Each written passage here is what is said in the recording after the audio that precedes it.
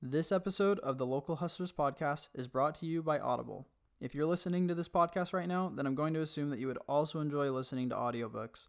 Whether you're interested in business, history, comedy, science fiction, or romance, Audible has thousands of titles for you to choose from. We want you to try out Audible for free, so if you head to our link, you'll get a 30-day free trial and a free book. So go to audibletrial.com/localhustlerspodcast to redeem your trial today. Again, that's Audible, AUDIBLE, trial.com/localhustlerspodcast. You're listening to the Local Hustlers Podcast, East Valley Locals. Get connected with small businesses near you and dive deep into their stories, mindset, and motives. Entrepreneurs everywhere. Get ready to be inspired by business owners, entrepreneurs, and hustlers that you can relate to and learn from. And now, your hosts, Dallin Huso and Ridge Waldberg. All right, everybody, welcome to another episode of the Local Hustlers Podcast. This week, we're super excited to be here with David Navarrete of Moneta Design. How's it going, David? Thank you. Good. Yeah, I'm really excited to be on the best podcast in the Valley. Yeah, that's what I'm talking about. Am I still getting paid to say that? Or? Right, yeah. We'll throw you the cash after the episode. No, but yeah, really excited. All jokes aside, yeah. This is my first podcast, so I'm really happy to promote this business that I have. So yeah. Awesome. Okay, well, yeah, before we jump into the business, why don't you take a couple of minutes and give us a little bit of a background on your life? Yeah. So this business I have, it's a videography company, specializes in video marketing. But it's not what I wanted to do when I started out. You know, first I wanted to be in the military because my dad's in the military. Okay. So he's a military man. And then, I had asthma, back injuries, and all these things when I started to enlist, and they said, nope, you can't be in the military, and it just crushed me, right? So then I switched, gears, and I said, what else do I want to do? I really wanted to, provide for my country and just help. Yeah. I'm a very nurturing type of person. So I said, how about I become a doctor? I want to receive whatever my dad did for me, because he was able to build from nothing. He came from Mexico. He just came over here with nothing, but he didn't even know how to speak English. And now he's like a colonel in the military. Wow. So he's just a hustler. Like living the American dream. Yeah. So I want to be able to get, receive whatever my dad gave to me and build upon that. So I said, okay, a doctor is fine. I'll be a doctor. And then got through pre-med, finished my bachelor's with the biology, on my way to take my MCAT. And I was thinking, after all the clinicals that I did with all these doctors and spine surgeons and stuff, I said, you know what? The industry isn't really what I thought it was. It's more about insurance, and it's not really about helping people. Like, I'm going to be crushed if I have to tell someone, sorry, I can't help you today. Like, you don't have, your insurance isn't going to pay for it. Do you want to pay all this money, or do you want to stay sick? Like, I didn't know if I wanted to go through that. So on my way to take my MCAT, that's what I was thinking. I was thinking either do I keep going on this route? I'm already in so much debt, and be unhappy, or try to pursue something I'm a little more happy about. So needless to say, I didn't do good on the MCAT just because I was thinking of so many things in my head. And I just decided to open up my business and say, okay, I'm going to start filmmaking. I have a passion for it, so I'm going to pursue that. Wow. It's a great story. Loved how you listen to your inner voice. Yeah, and I gotta say, it was one of the hardest things, because I was already so invested. Yeah. Like, almost $40,000 in debt, and I still am for the pre-med. So all that stuff and all these people counting on me, kind of, cheering me on to be a Dr. very David. doctor. Yeah. And they call me Dr. Dave. Yeah. And so immediately when I said, do I still want to do this? I thought of all the people I would potentially feel like I was letting down, especially my parents, because they, supported me, say, hey, okay, you're going to reach for this goal. I'll support you. I'll help you out. And halfway into pre-med, my girlfriend got pregnant, and then we had to get married and all that stuff. So I had a family to think about. So should I pursue a career in, like, something that's not promised, or something that's a little more secure for the family? So just so much stress on my head. Yeah. And I'm a pretty good student. I got before my son was born, and I'm not blaming my son at all, but I had a 4.0, and when I graduated with a 5.6, a 3.6. So I'm a pretty good student. I felt like I was gonna be a badass in the MCAT, and no, with all those thoughts, all that pressure, I couldn't. Yeah. So a couple things there. A lot of people don't have the inner courage to walk away from sunk costs, and I admire you that you're able to say, hey, I've invested 4 years and 40 grand, and this is not what I'm called to do. I'm doing something different. The other thing that jumped out to me is, you obviously have deep regard, respect for your parents. They've given you this life and all these opportunities and the expectations that they had to be Dr. David. Yeah. What were those conversations like when you said, hey, I'm not going to medical school and I'm going to be a videographer? For the first few conversations, they were non-existent. I would bring it up maybe as a joke or maybe this, and they would be like, okay, that's nice. So how's studying going? Or how's this? I'm like, dang, you're not making this easy for me. And then slowly I would start investing more time in getting gear and getting all this camera equipment. They'd be like, oh, that's a nice hobby. My son has a hobby. That's cool. And I'm like, no, it's not. And to be honest, it wasn't till recently this year when they started saying, okay, well, we believe in you now. That took 5 years of them like finally saying, okay, it's not a hobby. It might be something. But for the longest time, they just... I mean, I can imagine you thinking your son's going to be a doctor, and that's like a really high title for sure, very yeah. proud. But I told him, I said, look, I don't know where I'm going to go with this. I might flop, but I'm still going to be consistent with it. And if just know that I'm happy. Yeah. Yeah. Were they supportive of that? Like when you made the decision to leave medical school and, talking about this is what made you happy, was that something that at that point they were supportive of, or were they still kind of hesitant, trying to talk you into staying? They're very loving parents, so they always want to support, but their way of thinking, so that my family doesn't come from like a background of business or entrepreneurship or anything like that. Mm-hmm. So they know security, they know, what, benefits and all that stuff.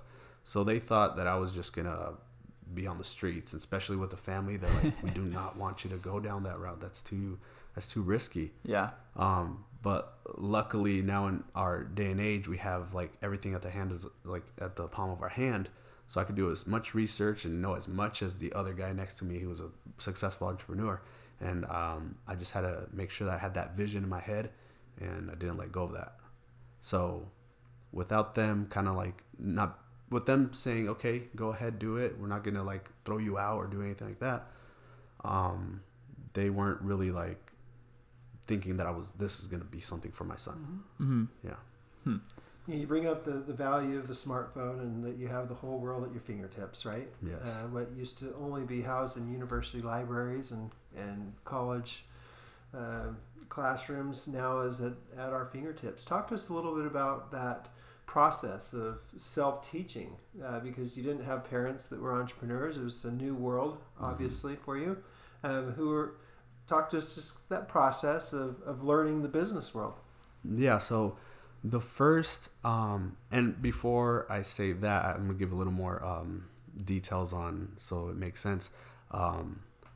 To please them, I had to take a second job, and I actually took 3 jobs while running my business, just so they can say, okay, he's working, providing for his family. Mm-hmm. I was a server.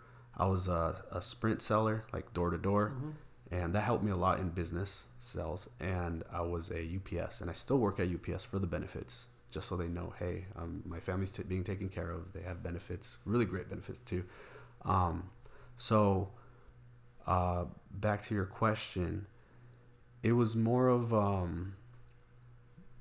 just asking around, saying, hey, this is what I want to do. I don't know how to get there, but I'm very curious by nature. I want to know who's there, who's getting there, and how are they doing it.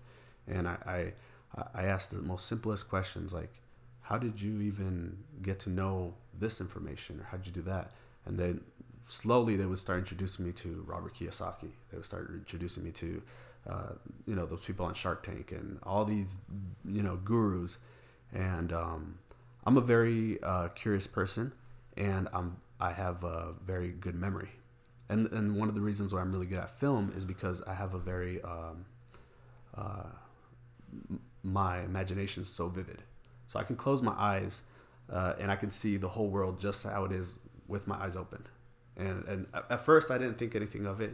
As a child I was like, oh, I can play a whole universe in my head and play with my toys, and it was just amazing. I can create worlds. But as I grew up, I noticed other kids weren't just, they were kind of more simple, where I was like, oh no, there's more stuff coming in the story that we're playing. So I translated that to my learning.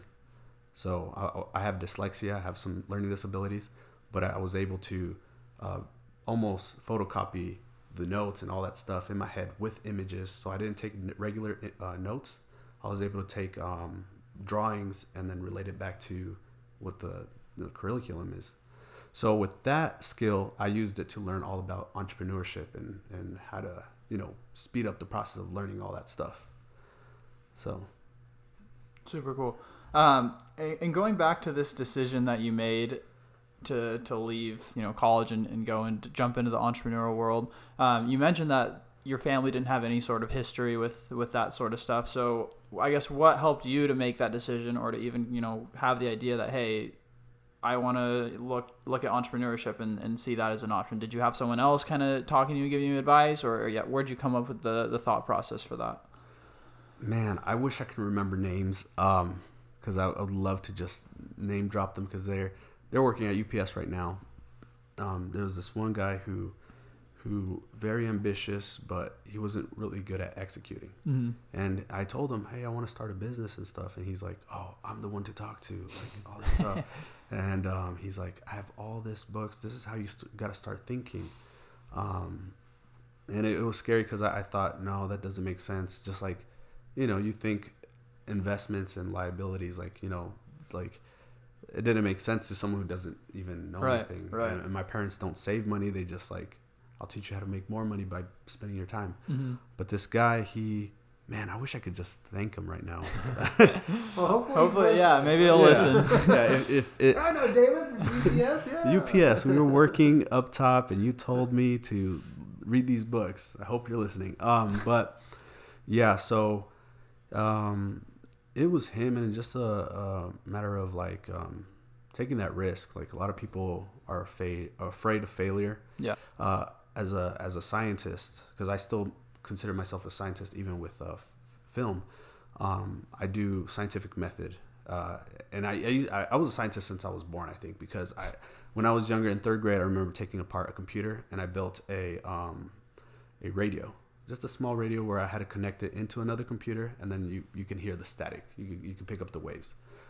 So I knew from early on that I could use a scientific method to learn anything I needed to. So, as a scientist, you embrace failure, because that's the only way you're gonna find the closest to the truth. Because you never realize what the truth is. You only get close to it. So I was lucky to know that failure is necessary. Taking those risks is necessary. Yeah. So you feel like you mentioned you feel like you've been a scientist since birth, and so you feel like you've had that positive relationship with failure since birth, which is something that most people don't have, especially going through school. You learn that failure is bad. If you get an F on your test, that's bad. So is that something that you've always had and always been able to understand how failure can actually be a benefit and help you actually to succeed in life? Yes, I am the biggest underdog there is. And elementary and middle school and high school, just a C/D student. I tried, and it's not lack of trying. I tried so hard. I was up every night, and I just didn't know how I learned. With dyslexia and all that stuff, not being able to remember. I really tried, and I thank my dad for giving me that direction of like not giving up, and just you keep trying, you be consistent, and you'll get there no matter what challenges come. And the only thing that I think was missing is learning.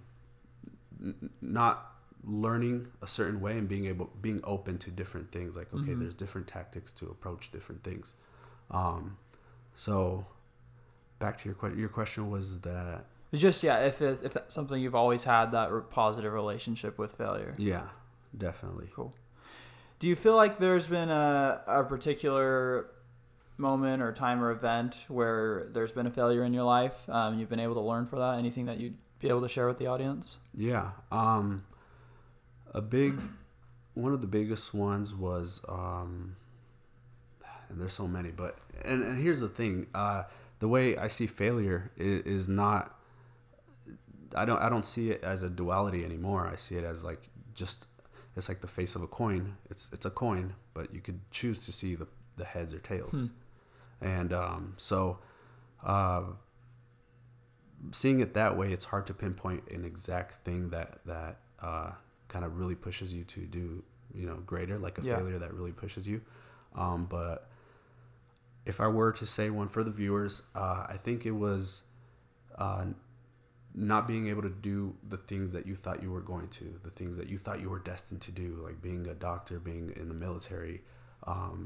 Those are almost life crushing because you feel like you have no purpose now and you don't know what you're going to do. But just know, like, there's so many doors that you can open. Don't limit yourself, and just make sure that you are doing something that you love. Because I always tell people, personally, if you're doing it for the money, like if you're going in this business for the money, you're not leaving anything except just tangible things that you can't, if you're doing something, if your purpose is larger than just that wealth, then you can actually do more than just, not being selfish is do more. One of my things is, like I said, I was a very nurturing person. So the more I can help through my business, the better. Everything goes to my family, everything goes to friends and all that stuff. And if I can build a like an empire, so that people feel safe and people feel like they could, take those next steps into their dreams, then I did what I wanted. Cool. Do you mind diving a bit more into, I guess, your purpose, your passion? If it's not money, like what else gets you going? What else drives you to get up and work hard every day? Yeah. So, it's that feeling of knowing that I've helped someone or at least changed someone's life. Mm-hmm. Because since the beginning, that's all I wanted to do. I really felt when I was younger, my dad was always gone, and I didn't really feel like I had connections with anybody. So I felt like I needed to prove myself in a way that I can help others. And since then, I've just always been like that. If my kids, are able to get what I give them, and everybody else is just happier with me around them, mm-hmm. then everything I've done is worth it. That's basically how I see it. That's cool. I like that. Yeah. No, I just want to point out a couple things, David, that really are going to speak to your current success and your future success. Earlier in the podcast, you mentioned this creative mind that you have. Most people with creative minds are like your friend at UPS. They got these brilliant ideas, but they lack the ability to tactically execute on it, right? And those ideas stay in their heads, right? Yeah. You have this scientific background, which has given you this gift, this relationship with failure that is so positive, that enables you to act and pivot, correct, redo, just like any scientist. And then you also, with the background that you have with the family that you're raised in, the determination. I imagine having a colonel for a father that your bed was made pretty nice, and yep, yeah.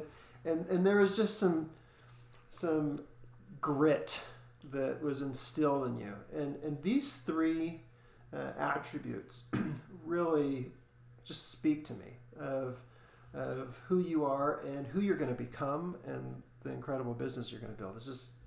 It puts a smile on my face. Thank you. I'm very humbled to hear that. Because and early on, I knew a lot of people want the fame for themselves, and they want to build their brand as themselves, mm-hmm. and they want to do that. from the beginning I said I don't want that. I'd rather be, just like someone in the shadows that creates this, but Moneta design, the logo, the brand is for everyone to share, and everyone can have a piece of it. And I'm starting to see the benefits in that. I'm starting to see for example, one of the examples, I don't know if this is going to happen, but let's say Tony Robbins, right? He built his brand on his name and himself. Right. And then some people will go to him and say, hey, I thought I was coming to see Tony Robbins. I'm seeing his, some of his other people. I don't even know these people. And I feel like with maybe my business, when they hire me, they're going to not necessarily think, oh, I thought I was going to pick David. No, you're getting Moneta design, elegance and just professionalism all the way straight through. So I think that's one of the smart decisions I made early on that I'm grateful for. Yeah. Talk to us about the name. What are the origins of that? What's the... talk to us about the origins of it and your vision of that name. Okay. As you'll see, everything I do is with purpose. I'm very detail oriented, and my films are very detail oriented as well. So the name is no different. Moneta is the Roman goddess of memories. So every image we capture is a memory captured in time. And design is Romanian for within self. So art is created through oneself and projected out. So that's how the name came to be. And design in English, it sounds like design, right. It's a little play on words with the English. Yeah. Did that take a long time to come up with, or was that just off the spot? And I hear that sometimes these brilliant ideas just come to you, just hit you like a train, and that's what happened to me. Really? I was sitting there with my wife early on when I was still going to pre-med, and I said, hey, what would be a cool name for a creative agency or something. Yeah. I didn't know I was going to go into film exactly, she's like, I don't know. She's watching her show, and I was like, well, I have a really good memory. I don't know. Memories are images are really just memories that, are permanent. Uh-huh. So I started looking up different things for memory, and then I found the Roman goddess, and I was like, that's it. Yeah. But a lot of people did not like the name. Really? Yeah. A lot of people were like, nah, it's not going to be catchy. It's not going to be this. I was like, I don't know, Nike and all that stuff. What's so catchy about that? You make it catchy. For sure, yeah.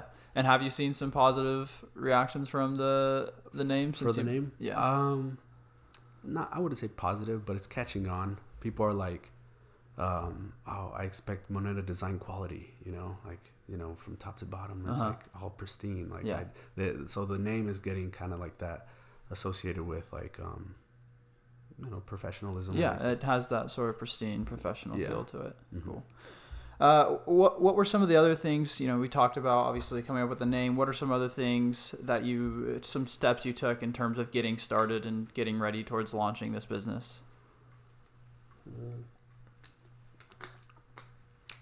Well, having nobody to guide me and not a single person to tell me how it's supposed to be done or how it should be done, it was just trial and error. Yeah. I said, okay, let's figure out what works.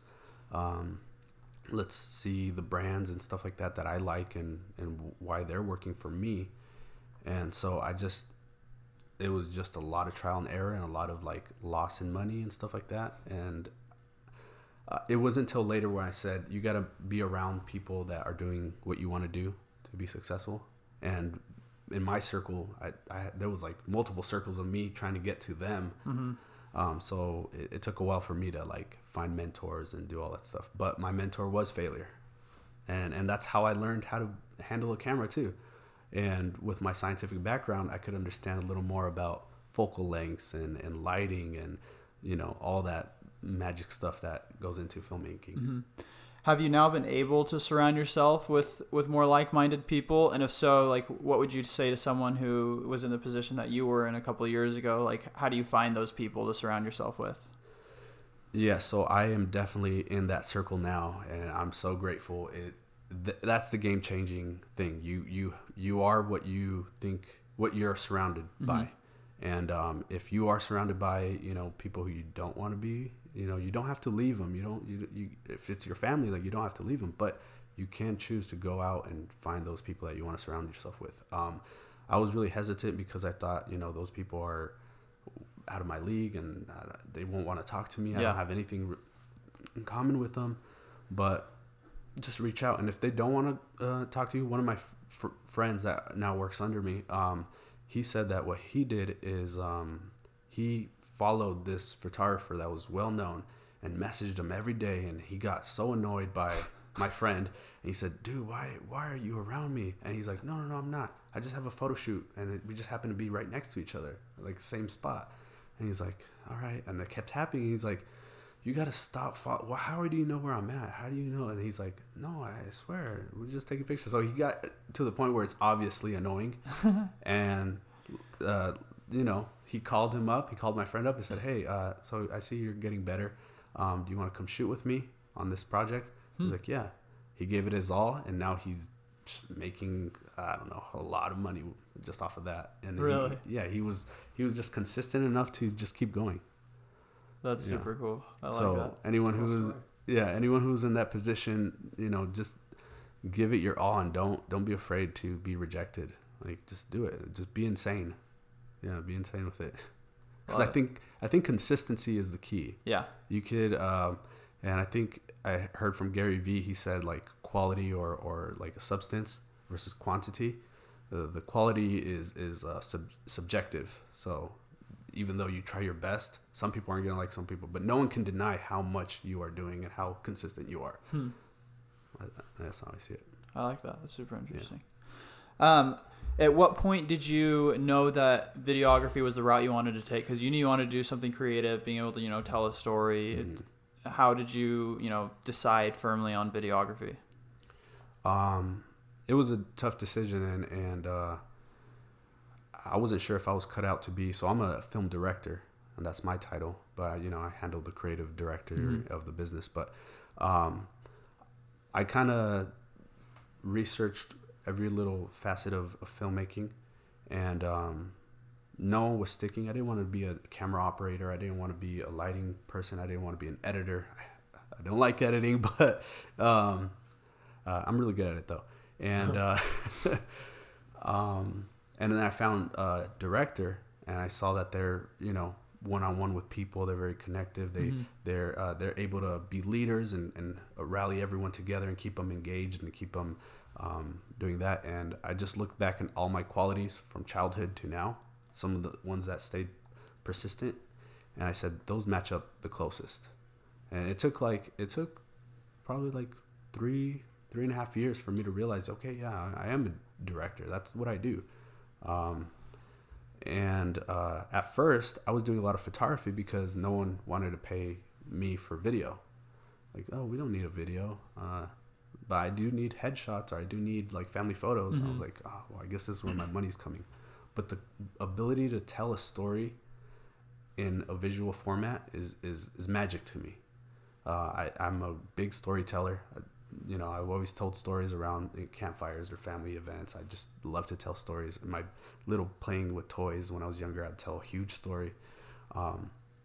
So the fact that I was able to tell a story instead of just taking one frame picture, that's what led me to filmmaking. That's cool. I was going to ask because, if you scroll further down in your Instagram feed, it's a lot of photography. So I was going to ask if you first tried to go into photography, but it sounds more like that was just kind of your way in, and you knew that you wanted to do videography in the end, but that was kind of your way into the industry to kind of weave your way around and eventually build up to videography. Yes. That's cool. And I know you do an emphasis as well on not only, videos and being a film director for people, but you kind of emphasize on helping small businesses and creating these videos for businesses. What made you decide to take that route rather than, weddings or events or any other type of video? Weddings is a handful. Bridezilla, and it's just a lot. And you gotta, there's a reason why they call them wedding warriors, because they are strapped up like the military and they're ready to go for Murphy's Law. But so the main thing that's driving me towards businesses, because one of my end goals is to shoot my movies, make movies that will inspire people and help people and just entertain people in general. But one of the reasons why I'm mostly doing business is because that's where the income is at, and that's where I need to start focusing for my family. And like I said, if I can build an empire and help people in my circle and around me, and if it's through commercials, then that's what I'm gonna do. Because my passion is not the commercials or the stuff. My true passion is trying to help those around me. Yeah. Building business is great. Do you spend more time cleaning your pool than you spend swimming in it? Then call Flamingo Pools today. Flamingo Pools is your go-to swimming pool maintenance and repair company in the East Valley.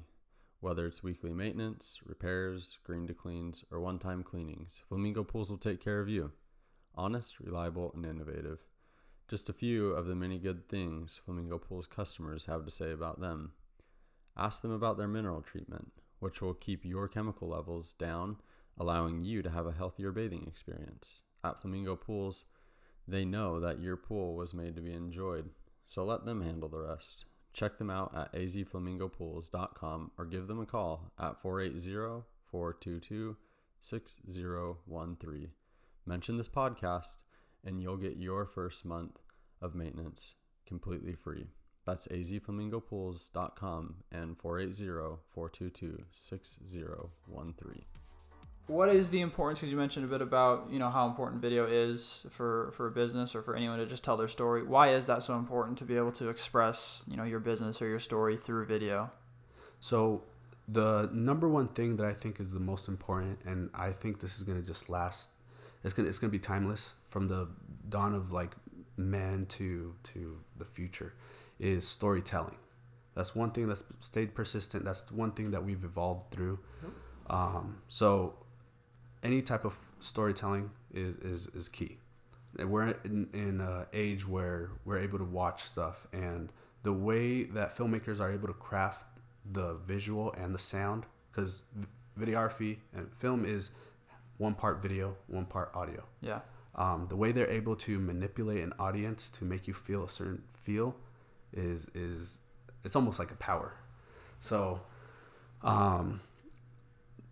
sleeping on that for your business is just it's sad. You have to see the potential in video for your business, to be able to just send out a video out there to potential clients, and with a skilled film director or producer, they can get those audience to feel what you want them to feel and click through and purchase whatever you want them. And if it's, you got to be careful, because I don't know if it's like a new type of service that's out there that a lot of people don't understand, but I've seen that there's videographers out there that they promise all this stuff, show up, just record, but nothing that involves like pre-production, production, post-production. They show up, they record whatever you want them to record, and that's it. Nothing goes after that. It's nothing.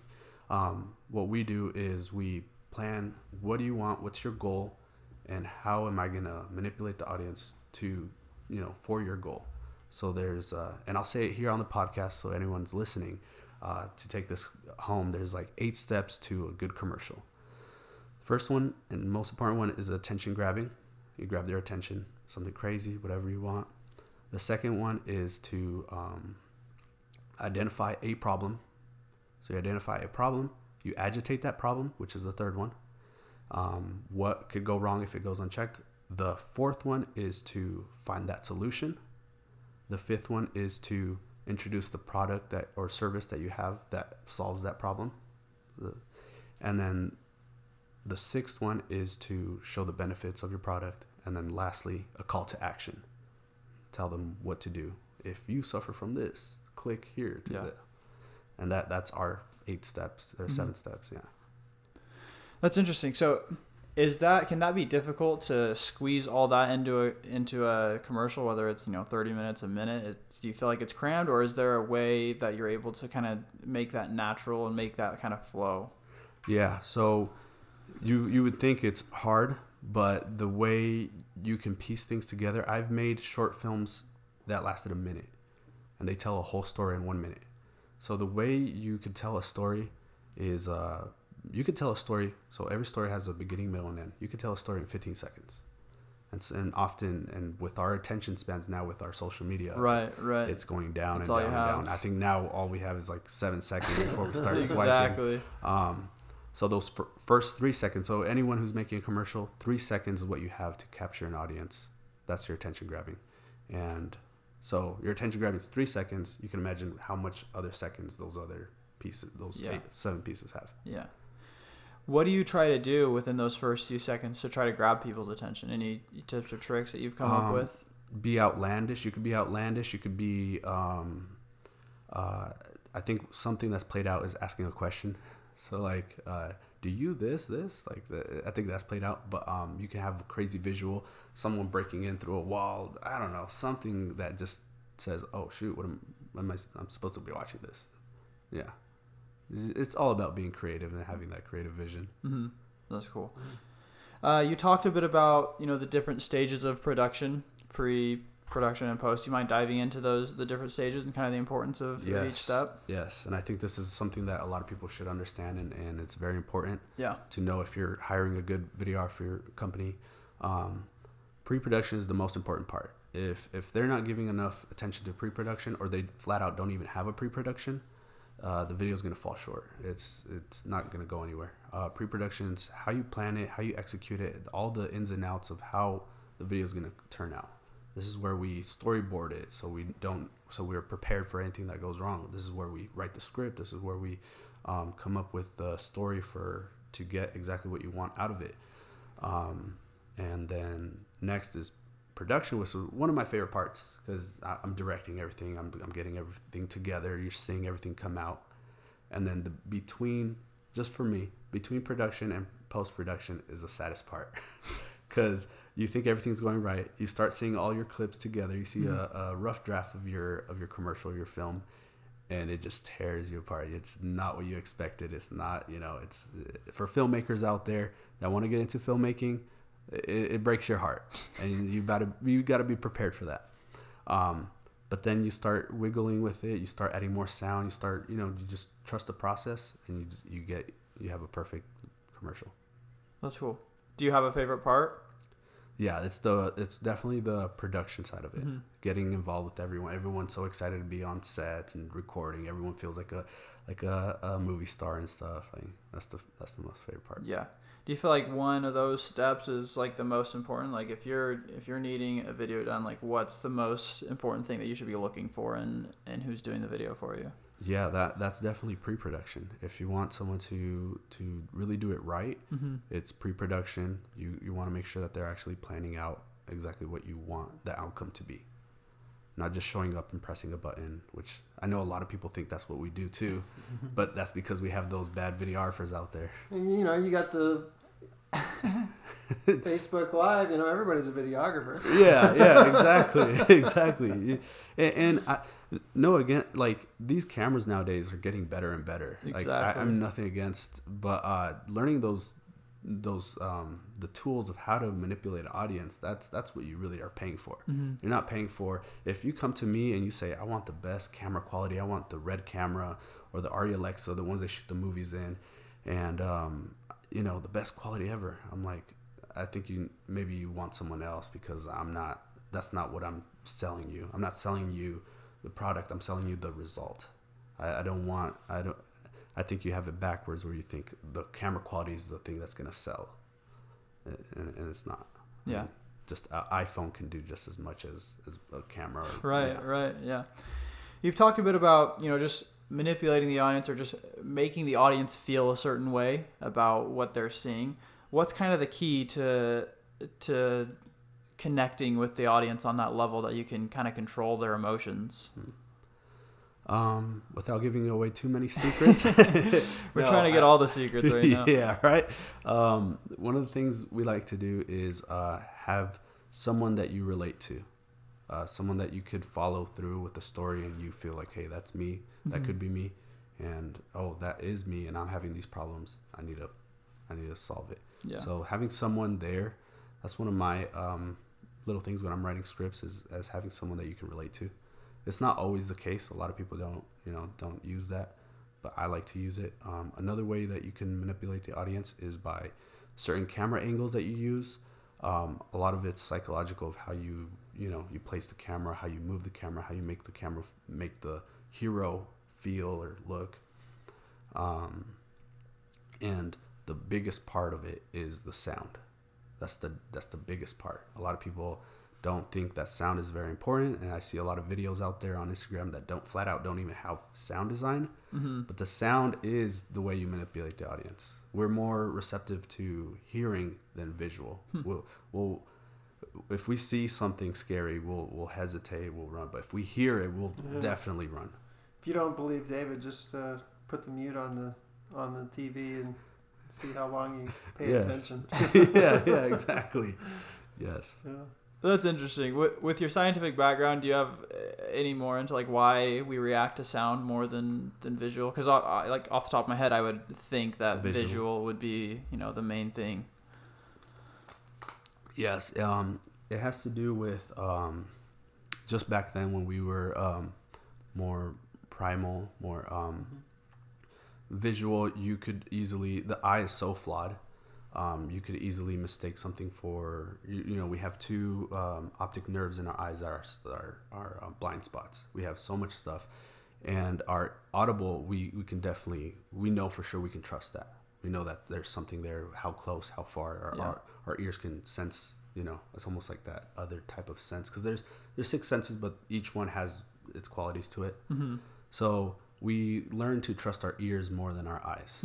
Because there's so many optical illusions that we just fall short on. Right. That's super interesting. Mm-hmm. So you corrected me earlier, but I called you a videographer, and you mentioned that you are a film director. Yeah. What would you say kind of the main differences between the two? Videographer they could also be called DPs, cinematographer, directors of cinematography, or cinematographers. They are director of photography, and they basically control how the image is going to look. I have some DPs that they're really good with the camera. They know how shots they want to look, but the director controls the overall feel from beginning to end. Gotcha. How the script is what's it gonna say, and how is it gonna feel, and how is it gonna impact people. Mm-hmm. So okay, cool. A lot of our listeners are small businesses, and you're one of our listeners. And, yes. Talk to us about the client engagement process. If somebody's interested in creating a short film to promote their business, what does that look like? So recently, and we're just updating our website right now, so everything's going to be more automated, easier for everyone, trying to reach us. But so far, you message me, you say, hey, I want a video done. I ask you, okay, great. Let me send you a form over that kind of goes over your problem that you want to solve for the audience. So I kind of teach them a little bit of how you should sell. And then they have their goal, their expectation for the video, so that when they get the video and it doesn't perform as they wanted to, they could look back at their goal and say, hey, this is what we were targeting. You wanted more followers, not leads. We have it in writing, and then just notes what they want. Then we get together. After that, I come up with the story for them. And then we get together, we see if they like it or not. I explain to them every detail of why we're doing this and that. And right before we get together, I ask for a down payment just so we know that we can schedule it, and I can pay for anything that we might need for the shoot.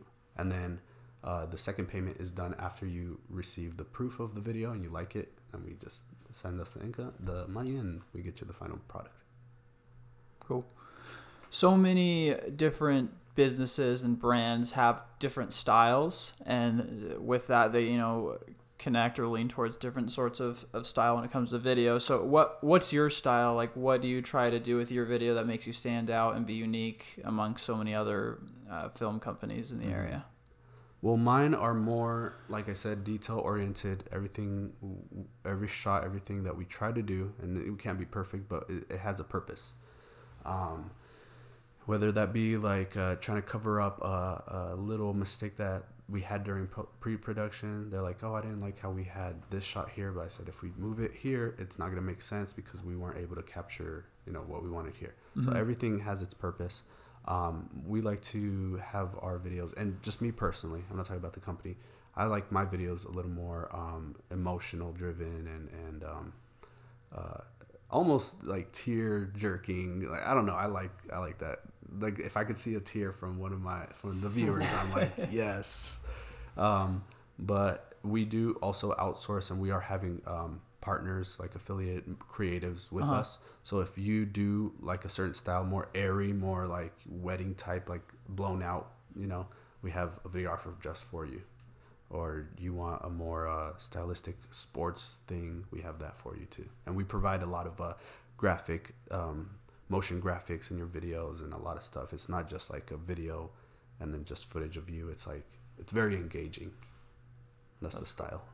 Do you have a favorite video that you've done that you can think of off the top of your head?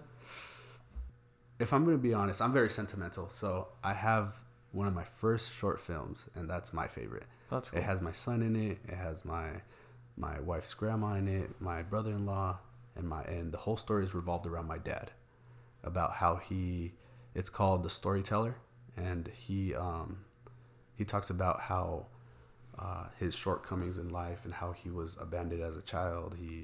His mom died at an early age. His father left him in Mexico, and he was 13 or so. I hope I didn't mess that up, but he was young in his teens trying to provide for himself. Yeah. He could have easily fallen into drugs and selling drugs and doing that stuff in Mexico, but he kept going to school. He wanted to prove something to everyone who said, you can't. And eventually he was able to come here on his own, and the short film basically talks about how your scars are badges of honor on you, scars of your life. And what's beautiful about that short film is that in Japan, I think it's called Kintsugi. When a pottery or something breaks, what they do, they don't throw it away. They fix it with gold, and they fix it. And so in the short film, my son is playing the younger version of my dad. His mom dies in the film, and then you start seeing like little golden cracks happen on my son. And then he grows old, and then you see my dad as an older man. He has so many golden like cracks on him, and he's just successful, So they'll wear them as a badge of honor, those scars. I just learned about Kintsugi on Saturday. That's so crazy. It fascinated me. It's beautiful. It comes back from 15th century Japan, and I just love the mindset. It's the mindset that you mentioned earlier several times about failure and being broken, and they would take this pottery, and it was okay that it was broken. It was okay that it was broken, and they took the gold dust and they made it, and it's the most valuable pottery you can find now because they take something that's broken and yeah, if you're broken, if you feel broken and you're able to pick yourself up and fix yourself, I promise you're going to be more valuable than anyone else.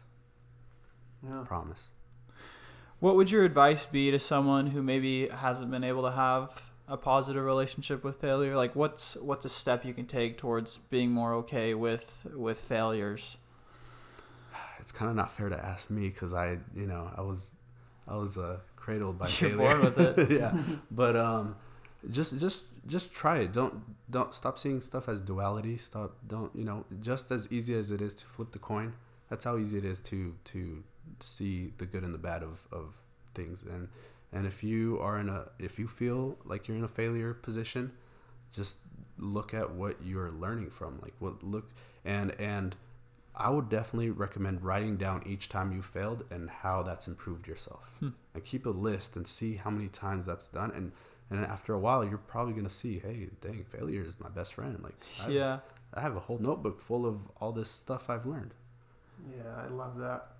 Growth, learning, improvement only happens when we're working on the edge of our capacity. And when you're working on the edge of your capacity, you're going to fall. You're going to fail. And that's easier to say than to believe and do and act. But you just gave us a really cool practical tool. And so I encourage all our listeners to do what David just suggested, to write down your failures. Write down those failures. Write down the lessons learned. What have been the benefits that you personally received? And start to gain a new relationship with failure. See failure as your ally. I don't want to butcher the Japanese ceramic art. Say it again. Kintsugi. Yeah, be the Kintsugi. Yes. And I'd be willing to bet that anyone that feels like a failure, if you start writing those things down, you'll have so many insights on how that's improved your life and brought you to where you are in life and made you a better person because of it ultimately. Yes. So yeah, it's a super cool, actionable thing that we can all do. Exactly. Absolutely.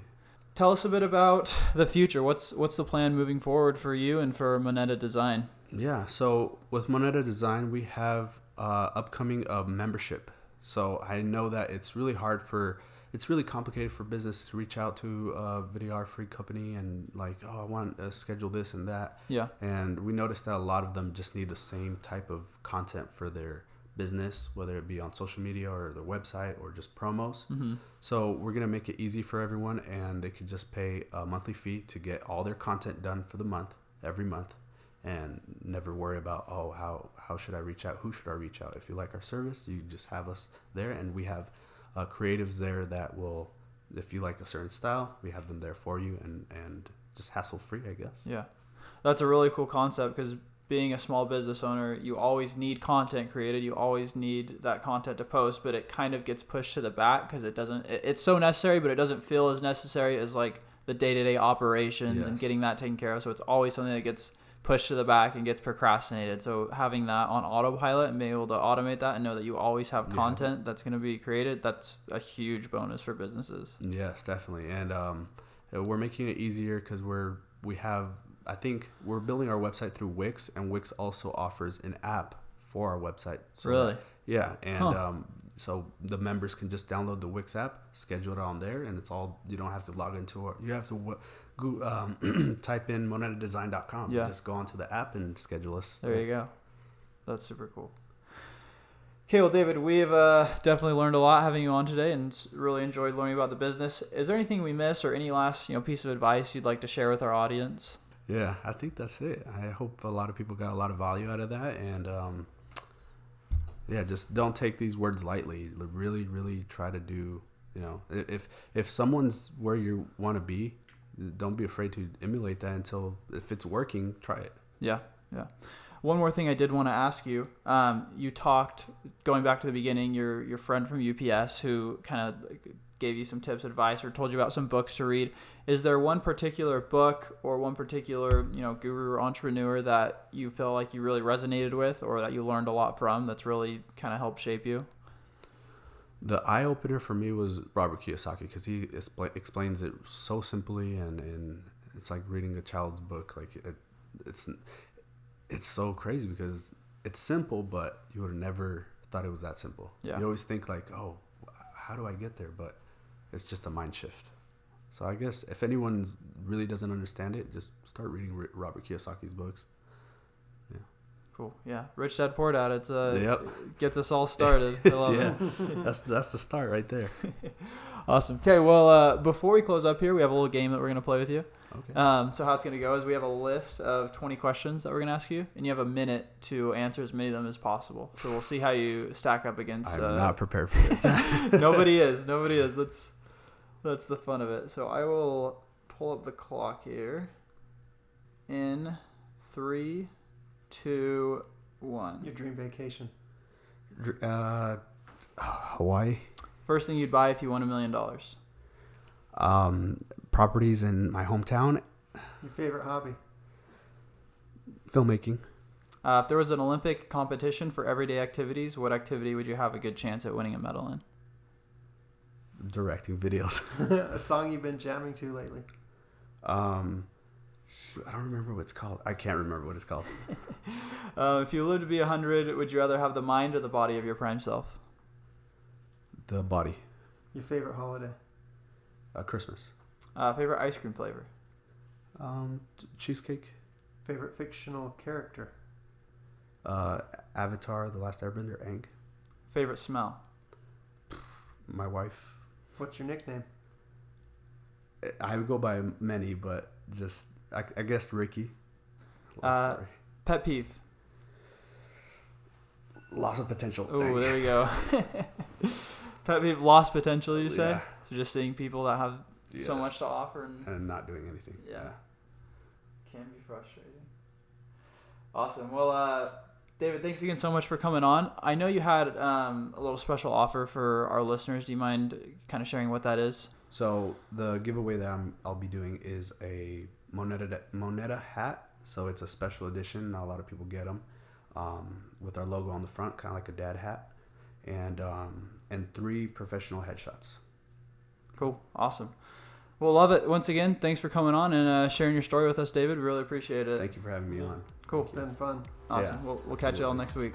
All right. Thank you. Hey guys, thanks so much for listening. Just a few things before we go. First off, if you or someone you know is an entrepreneur in the East Valley, we'd love to have you on the show. Please get in touch with us by emailing us at localhustlerspodcast@gmail.com or DM us on Instagram at localhustlerspodcast. You can also follow us on Instagram, Facebook, and LinkedIn for the latest news and updates.